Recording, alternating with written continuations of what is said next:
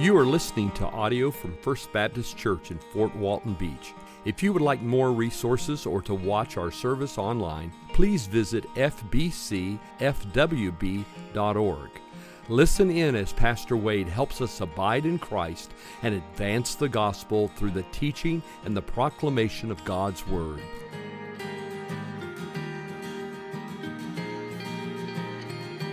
Tonight we are continuing our study titled The Great Doctrines of Our Faith and Their Relevance for Our Lives. I don't want this just to be kind of dry doctrinal talk. I don't want this to feel like a seminary classroom. I want us to think about these doctrinal realities and why they are so important and why they are so precious to us as believers in Christ. And we've talked about the doctrine of God. We've talked about the doctrine of revelation. We've talked about the doctrine of Christ. Tonight we're talking about the doctrine of humanity. Tonight we're going to talk about the doctrine of the Holy Spirit. The doctrine of the Holy Spirit. I read a book years ago by an author, and the title was Forgotten God. Forgotten God. And the title implies what is a reality of our churches. We just don't talk enough about the person and work of the Holy Spirit. We don't think enough about how the Holy Spirit is operative in our churches, in our lives. So it's very important we understand the doctrine of the Holy Spirit. I'm going to kind of introduce the doctrine tonight. Next week we'll get a little bit more specific talking about the Holy Spirit, but I'm excited to talk about the third person of the Trinity.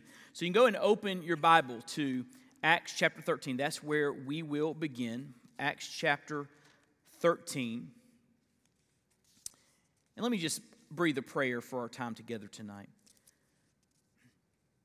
Father, as we study the Holy Spirit tonight, I'm reminded of that great hymn of the faith that says, "All is vain unless the Spirit of the Holy One comes down."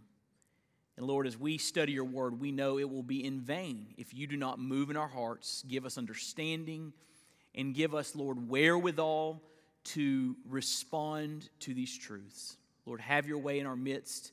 Teach us, encourage us, inspire us, challenge us, and we'll thank you for it in Jesus' name. Amen. All right. I want to basically answer two questions tonight concerning the Holy Spirit. Question number one is this: who is the Holy Spirit? Who is the Holy Spirit? You might call this Holy Spirit 101, just kind of an overview of who the Holy Spirit is. And the first answer to that question is the Holy Spirit is a person. Is a person. I didn't say a human, he's a person. He's the third person of the Trinity. The Bible teaches that there's one God in essence and nature, existing in three co-equal, co-eternal persons: God the Father, God the Son, God the Holy Spirit. The Holy Spirit, and this is important because we use language that misses it when we talk about the Holy Spirit. The Holy Spirit is not an it. The Holy Spirit is a he. Let me say that again. Holy Spirit's not an it. Holy Spirit is a he. Sometimes we talk about the Holy Spirit like he's a impersonal force, like just some kind of energy kind of floating in our lives and floating through our churches, kind of this energy force that we need to tap into.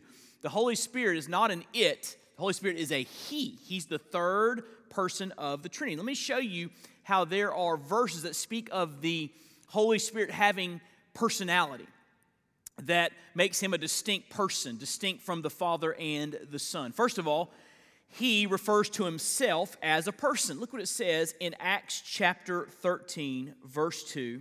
Let's start in verse 1. Acts 13, verse 1. Love this passage. This is the church in Antioch. They were a mission-sending church. Every time you see Antioch, they're sending people out. And it says, there were in the church at Antioch prophets and teachers, Barnabas and Simeon, who was called Niger, Lucius of Cyrene, Manaen, a lifelong friend of Herod the Tetrarch, and Saul. While they were worshiping the Lord and fasting, the Holy Spirit said, who said? Holy Spirit said. How did he say it? We don't know.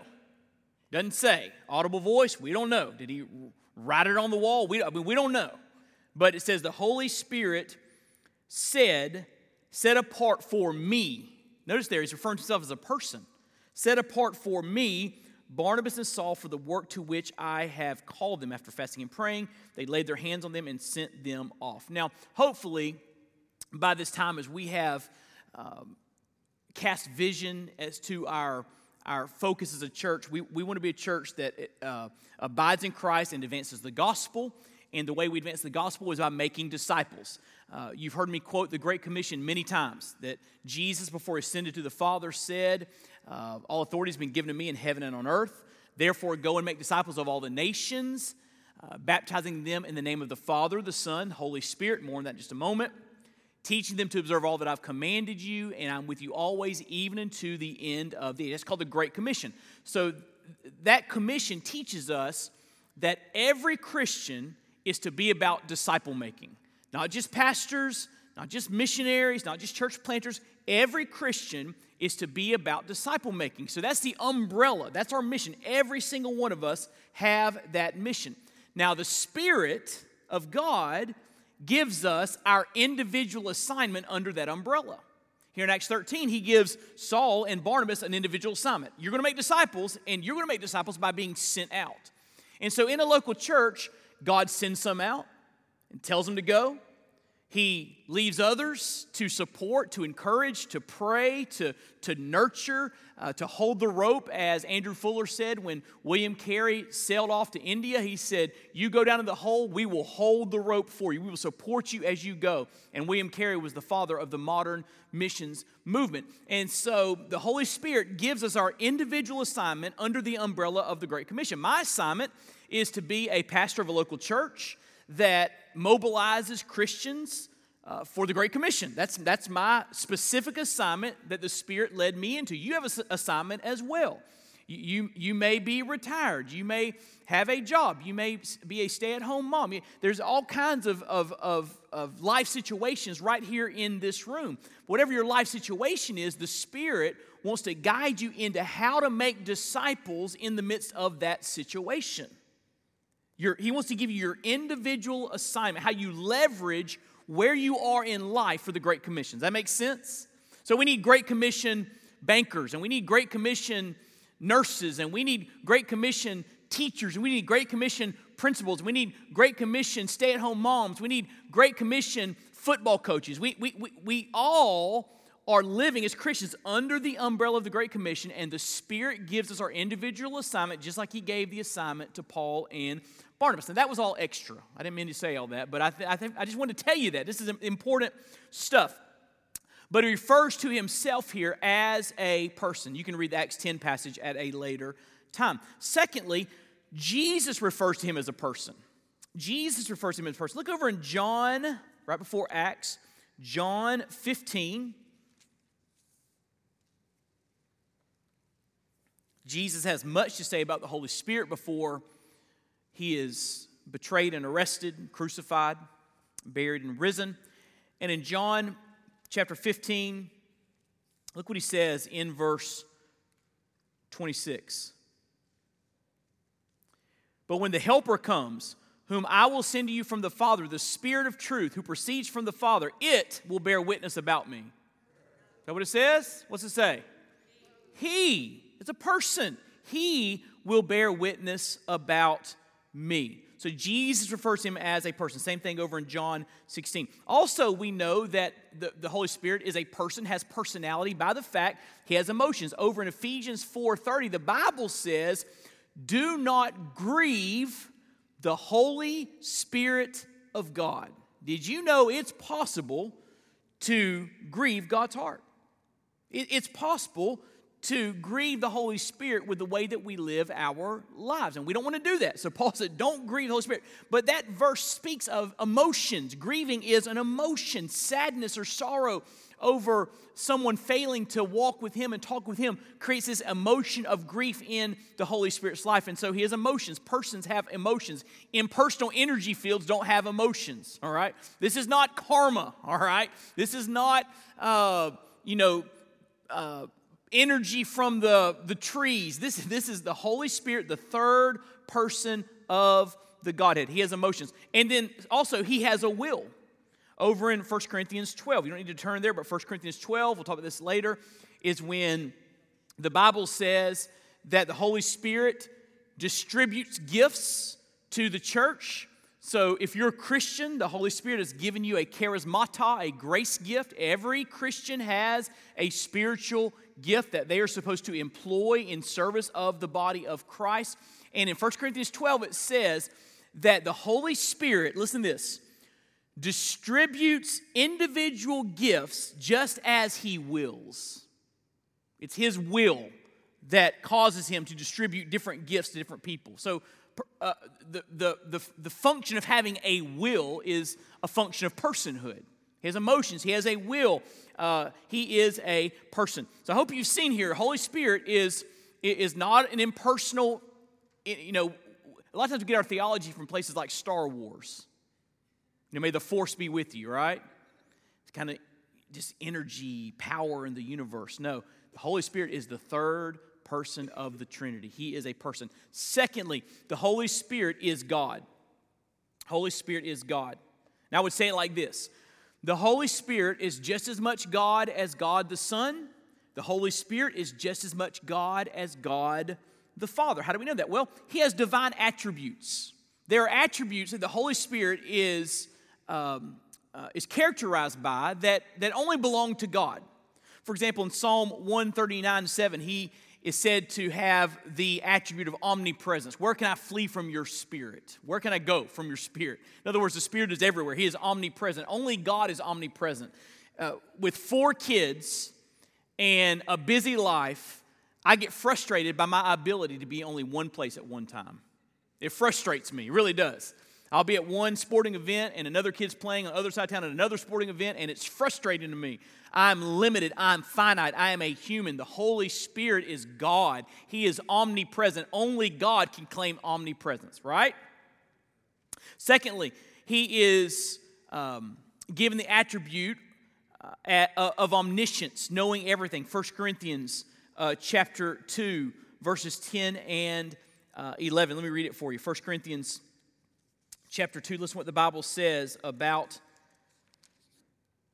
the Spirit. These things God has revealed to us through the Spirit, for the Spirit searches everything, even the depths of God. For knows a person's thoughts except the spirit of that person which is in him. So also no one comprehends the thoughts of God except the Spirit of God. And so it's saying there that the Spirit knows all the thoughts of God the Father. And so if He knows all the thoughts of God the Father, that's all the thoughts. That's omniscience. He knows everything. He is omniscient. Third, the Spirit is involved in creation as the third person of the Trinity.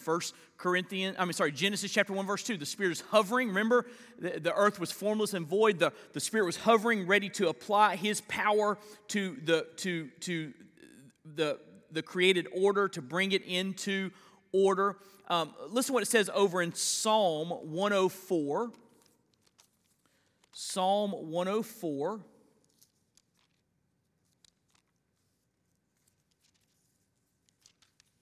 Verse 30.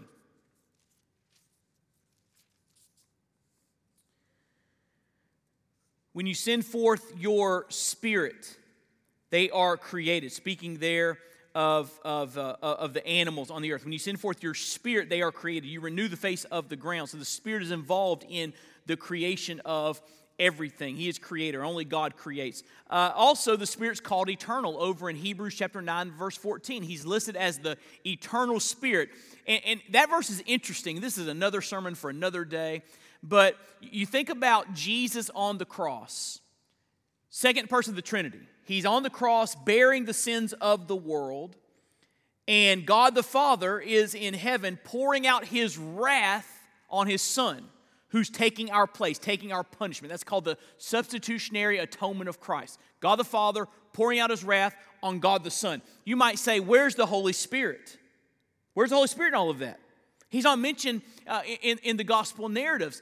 But Hebrews 9:14 says that it is by the eternal Spirit that Jesus offered up Himself. In other words, it was by the power of the Holy Spirit that Jesus lived out perfect obedience on this earth that ended in Him going to the cross and dying for our sins, or culminated in him going to the cross and dying for our sins. So the Holy Spirit is called the eternal Spirit. Again, only God's eternal. That means no beginning, no ending. Only God has that attribute of eternality. And then he has the attribute of inspiration. Inspiration. Look over in 2 Timothy chapter 3. Love this passage. One of my favorite verses in the Bible. 2 Timothy 3:16.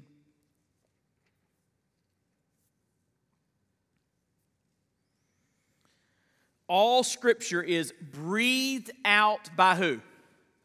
By God. Now, hold that thought and turn over to 2 Peter.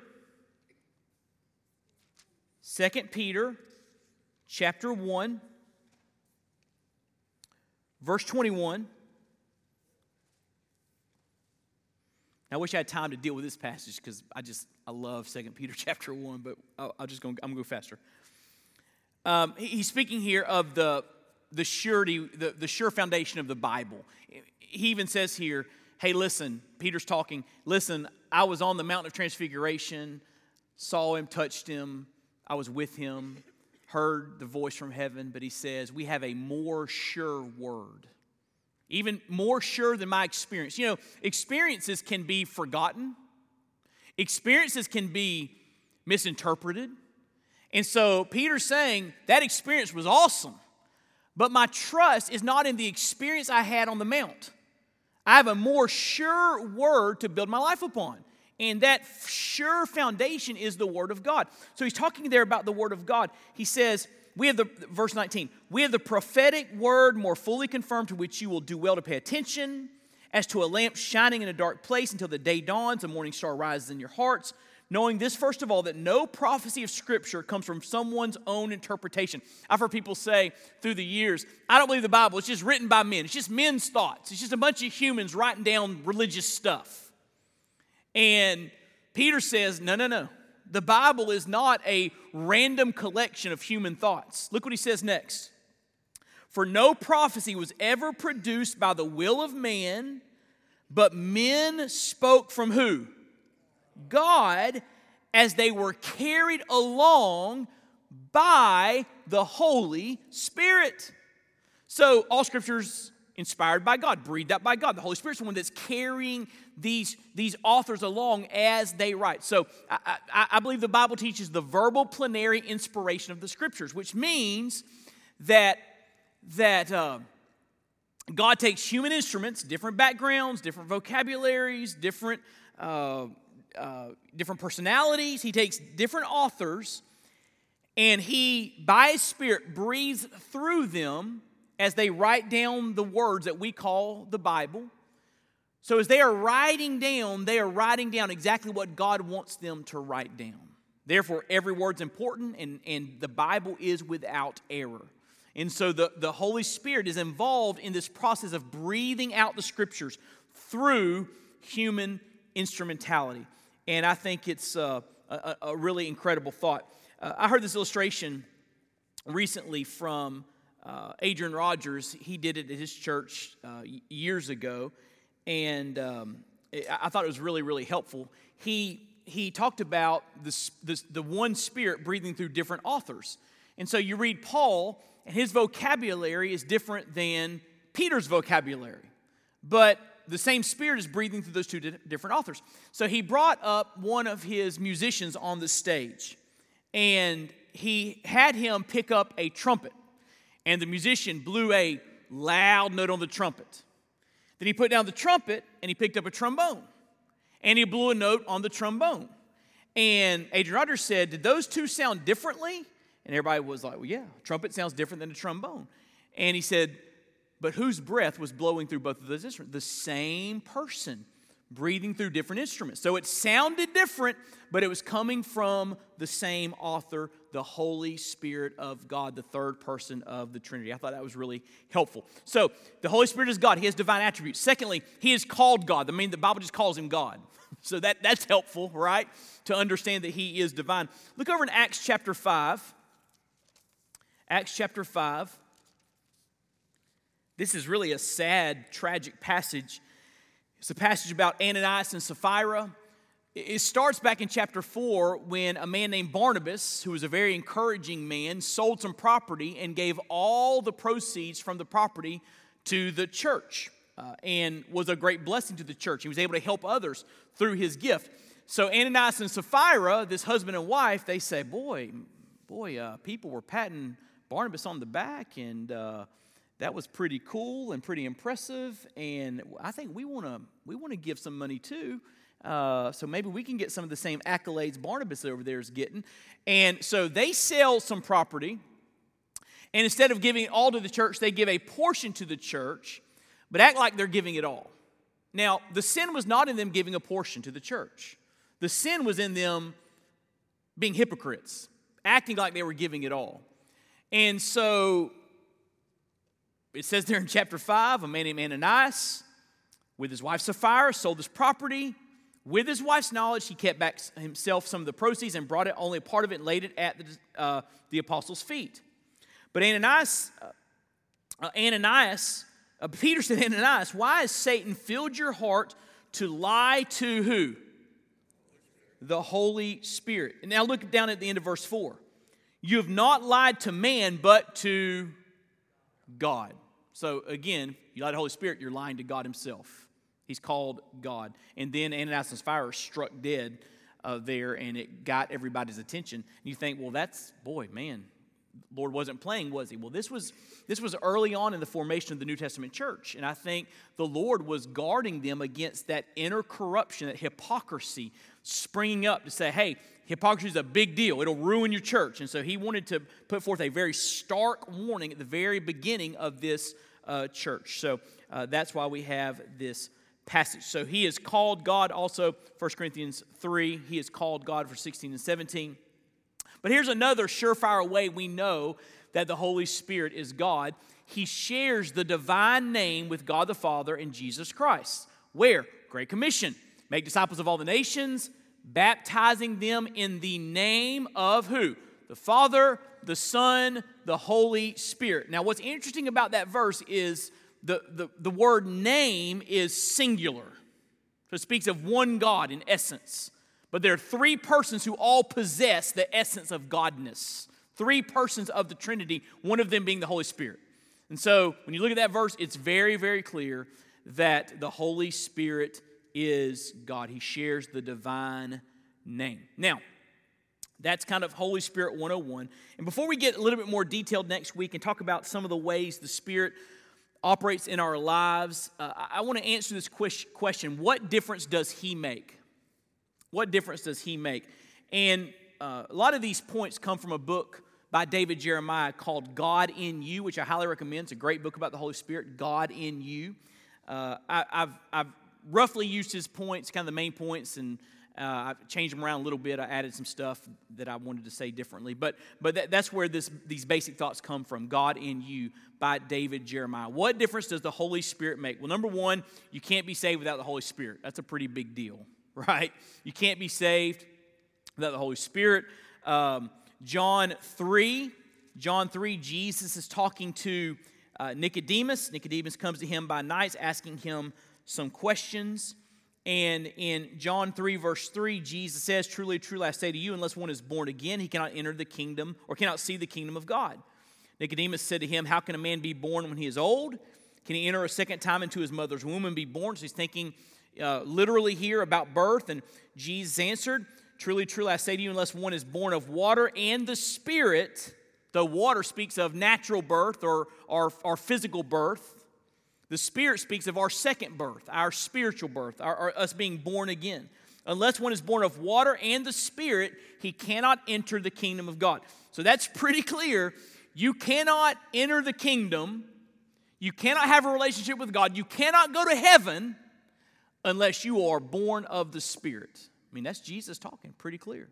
So that speaks of the Holy Spirit making us brand new creatures at the moment we place our faith in Christ, having repented of our sins. At that moment, the Holy Spirit births us into the kingdom. We are born again. We are made brand new creatures in Christ. So you can't be saved without the Holy Spirit. The Holy Spirit's the one who does that. Titus 3 speaks of this as well, but you can't be saved without the Holy Spirit. Now, when I was 9 years of age, my preacher shared the gospel with me, my dining room table, and the verse that God really used in that conversation was Romans 6:23, the wages of sin is death, but the free gift of God is eternal life through Jesus Christ our Lord.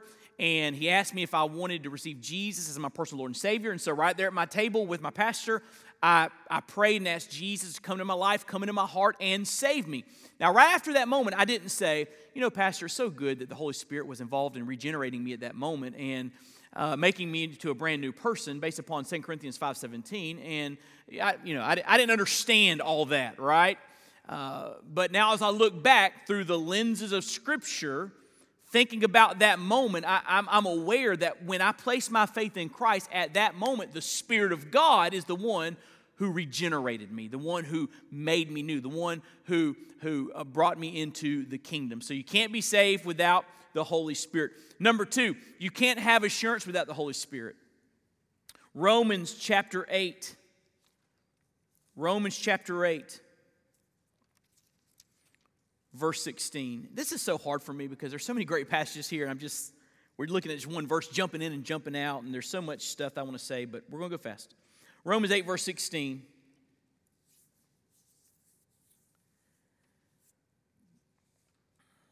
The Spirit himself bears witness with our spirit that we are children of God, and if children, then heirs, heirs of God, and fellow heirs with Christ, provided we suffer with him in order that we may also be glorified with him. So one of the roles of the Holy Spirit in our lives, and by the way, at the moment of conversion, he comes into your life. He dwells in you. That's called the indwelling of the Spirit. We'll talk about more of that next week. But the Holy Spirit lives in you, and part of his ministry to you is to remind you, to assure you that you are a child of God and God is your Father. That's part of the work that he's doing in your life. You can't have assurance without the Holy Spirit. Number 3, you can't become fruitful without the Holy Spirit. And I won't have you turn there. You're familiar with the fruit of the Spirit, Galatians 5:22 and 23. The Bible says the fruit of the Spirit is love, joy, peace, patience, kindness, goodness, faithfulness, self-control, gentleness. That means that if you are a Christian, the Holy Spirit lives in you. If you are allowing the Spirit to have his way in your life, more about that next week, come back next week. If you're allowing the Spirit to have his way in your life, then he will begin to bear fruit through your life. You don't have to try to be more loving. The Holy Spirit will produce love through you. You don't have to be more patient or try to be more patient. Holy Spirit will produce patience through you. He's the one that gives you that fruit. He's the one that makes you fruitful. So without his work in your life, you're not going to be able to grow in those different areas and graces. Kindness produced by the Spirit. And we could go on and on. You can't become fruitful without the Holy Spirit. He's the one that does it. Next, you can't understand the Bible without the Holy Spirit. 1 Corinthians 2, 12 and 14. Again, I'll just quickly say this. That passage says that spiritual things are spiritually appraised, spiritually understood. And apart from the Spirit living in you, you will not understand and comprehend the Scriptures in their complete essence and application for your lives. Now, you can pick up a Bible being an unbeliever, and you can read the grammar and the syntax and look at the vocabulary and put some words together, some sentences, and you can even articulate what it is saying. I mean, our universities are full of liberal religious professors who can tell you things about the Bible, even though they don't believe the Bible, but they can tell you things about the Bible because they study it like a textbook. But apart from the Spirit, you'll never fully understand its import for your life, how it applies to your life, and the deepest meaning of that text in relation to the greater context of Scripture and God's work in and through you. So you can't understand the Bible without the Holy Spirit. Without the Holy Spirit, it's just words on a page. You may be able to articulate what the words are saying, but there's no depth of understanding apart from the Holy Spirit.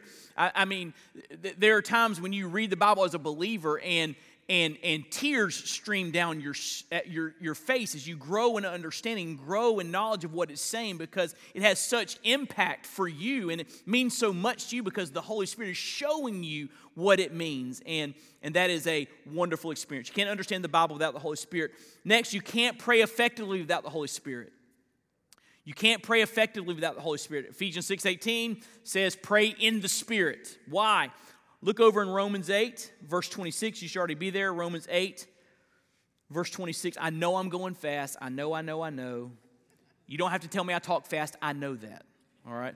People tell me I talk fast like it's the first time I've ever thought of that. It's like, oh, thanks for that knowledge. All right. I know I talk fast. Romans 8, verse 26. Oh, man. I'm trying to think if I should save this for next week. I'll do it real quick. All right. Romans 8, 26. The Spirit helps us in our weakness. What's our weakness? Talking about prayer here. We do not know what to pray for as we ought. So what's our weakness in prayer? We don't always know what to pray about. We don't always know the right way to pray or the thing to ask for in a certain situation. You ever gone through something really, really difficult? Or maybe seen someone else go through something just really, really just tragic. And you want to pray about it, but you have no idea what to say. Like, how do I even pray about this situation? What do I even ask for in a situation? I mean, even as we think about what's going on in Europe, I mean, there's some definite particular ways we can pray, but it's challenging to know, how to pray in the midst of a situation like that.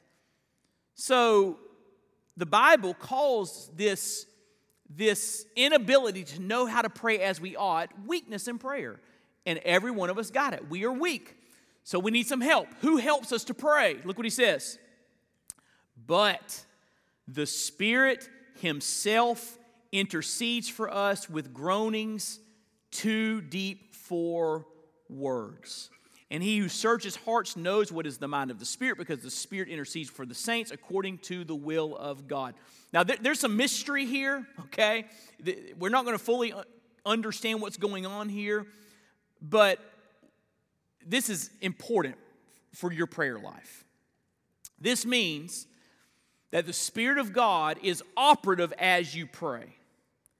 And in some way, even if your prayer request misses the mark, God blesses the very fact that you're praying. And the Holy Spirit takes that request and makes it into a request that it should be and presents it to the Father on your behalf. Now that's pretty cool, isn't it? I don't understand how that all works. But I think that's an amazing ministry of the Spirit. So even when we don't know how to pray as we ought, we feel our weakness in prayer. And I feel that all the time. We can trust that even as we pray, the Holy Spirit, we can't hear it. It's groanings too deep for words. This is not audible. We can't hear the Spirit praying this. But in the spiritual realm, as we pray, the Holy Spirit is taking our prayers and lifting them like incense before the Father and presenting them in a right way before the Father. Listen to this quote. I love this quote from J.I. Packer. He says, God fixes our prayers on the way up. Listen to this. If He does not answer the prayer we made, He will answer the prayer we should have made.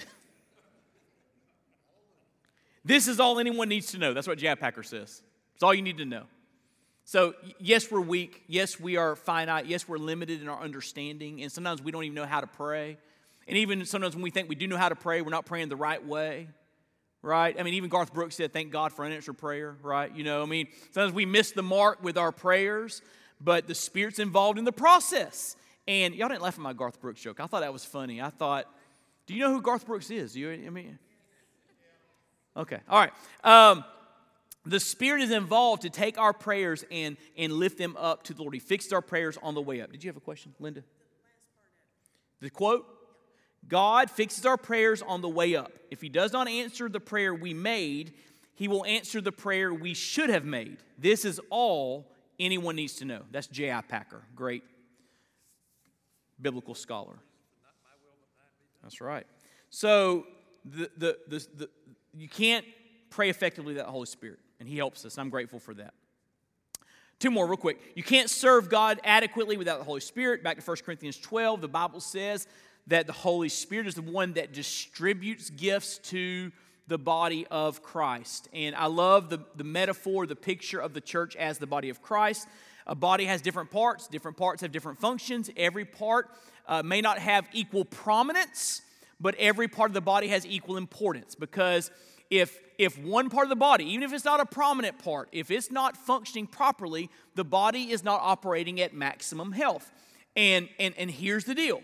If you are a part of the body of Christ, God has given you a spiritual gift. And if you are not operating in that gift in the body of Christ, you are not helping the body live at optimal health. And often what we do in the body of Christ is we elevate prominent roles. We elevate things people see. So, like, when I'm up there preaching, you think, I'm Pastor Wade he's been given the gift of teaching or preaching or exhortation or whatever you want to call it. There's different gifts, and we can talk about that at a different time. But he's exercised his gift, and I'm glad he's doing that, and that's very, very important for our church. Listen to me. You operating in your spiritual gift is just as important as me operating in my spiritual gift. Now, more people may see me doing it, but that's not the key. The key is you're a part of the body, and God wants you to operate in that spiritual gift. I mean, let's just say, hey, Sunday morning, Daniel's up there singing. They're singing, praising the Lord, and it gets to the last song, and it's time for me to preach after the last song, and I'm not in the room yet, and people are saying, where's Pastor Wade? And maybe he'll be here in a minute, and the song ends, the last note dies down, and the pulpit's just empty, and I just decide not to show up that day and decide not to exercise my spiritual gift, and you think, what a shame. I mean, Pastor Wade is our pastor. He should be up there preaching, right? I mean, he just blew us off. Empty pulpit. Listen to me. You'd say that would really be harmful to our church on that Sunday. It is just as harmful when any individual in the body of Christ is not serving in their spiritual giftedness or trying to find their spiritual giftedness in the body of Christ. So me not showing up, blowing it off, it may be more visible, but if you decided to not show up and blow something off and not serve and not plug in and not try to serve in the power of the Spirit somewhere in the life of the church, it's just as harmful to the body of Christ. Maybe not as public, but it has the same effect. And so we can't serve God adequately without the Holy Spirit. We'll talk more about spiritual gifts next week.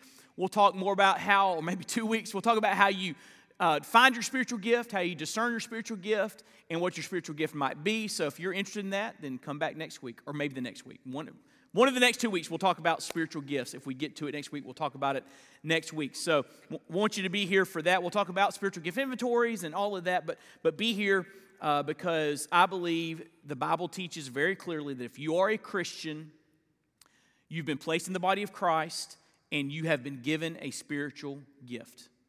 All right? Quick preview. The best way to find your spiritual gift is just do something. Just start doing something, and God will get you where He wants you to get you. But I don't believe God will show you your spiritual gift if you're not serving. If you're just going to not do anything, I mean, why would God bend your heart towards your spiritual gift, right? But that's another sermon for another day. Okay. Last. You can't bear witness powerfully without the Holy Spirit. Acts 1:8, Jesus says to His disciples, I think this is really, really interesting. He's about to ascend back to heaven. He's with His disciples. They're getting close to the Feast of Pentecost, where the Holy Spirit would fall on the church. They'd be baptized in the Spirit on that day. But Jesus says, wait. He tells them, don't start preaching yet. He says, wait for the promise from on high. Wait for the promise of the Father. And He says this, you will be my witnesses in Jerusalem, Judea, Samaria, the uttermost parts of the earth, after, listen, the Spirit has come upon you. And so their effectiveness in proclaiming the gospel was directly related to the power of the Spirit on and in their lives. In other words, we cannot be effective witnesses for Jesus apart from the power of the Spirit. If we try to do it in our own strength, we will fall flat on our faces. So we need to let the Spirit have His way in our life, and we'll talk about what that looks like next week. So, who's the Holy Spirit? He's a person, He's God. What difference does it make? Salvation, assurance, fruitfulness, illumination, prayer, service, witnessing. I would say the Holy Spirit makes a huge difference in our day-to-day Christian experience. How about you? Let's pray. Father, we're grateful for this time, and we're grateful, Lord, for your word and how it lights up our path. And God, I pray that we would take what we've learned tonight about the Holy Spirit and Lord, meditate on it, think about it, and think about, Lord, ways that these verses that we've studied tonight apply to our lives. It should change our perspective on you and on Christian living. And we'll thank you and praise you for that grace. We love you and praise you, and we offer you this prayer in Jesus' name. Amen.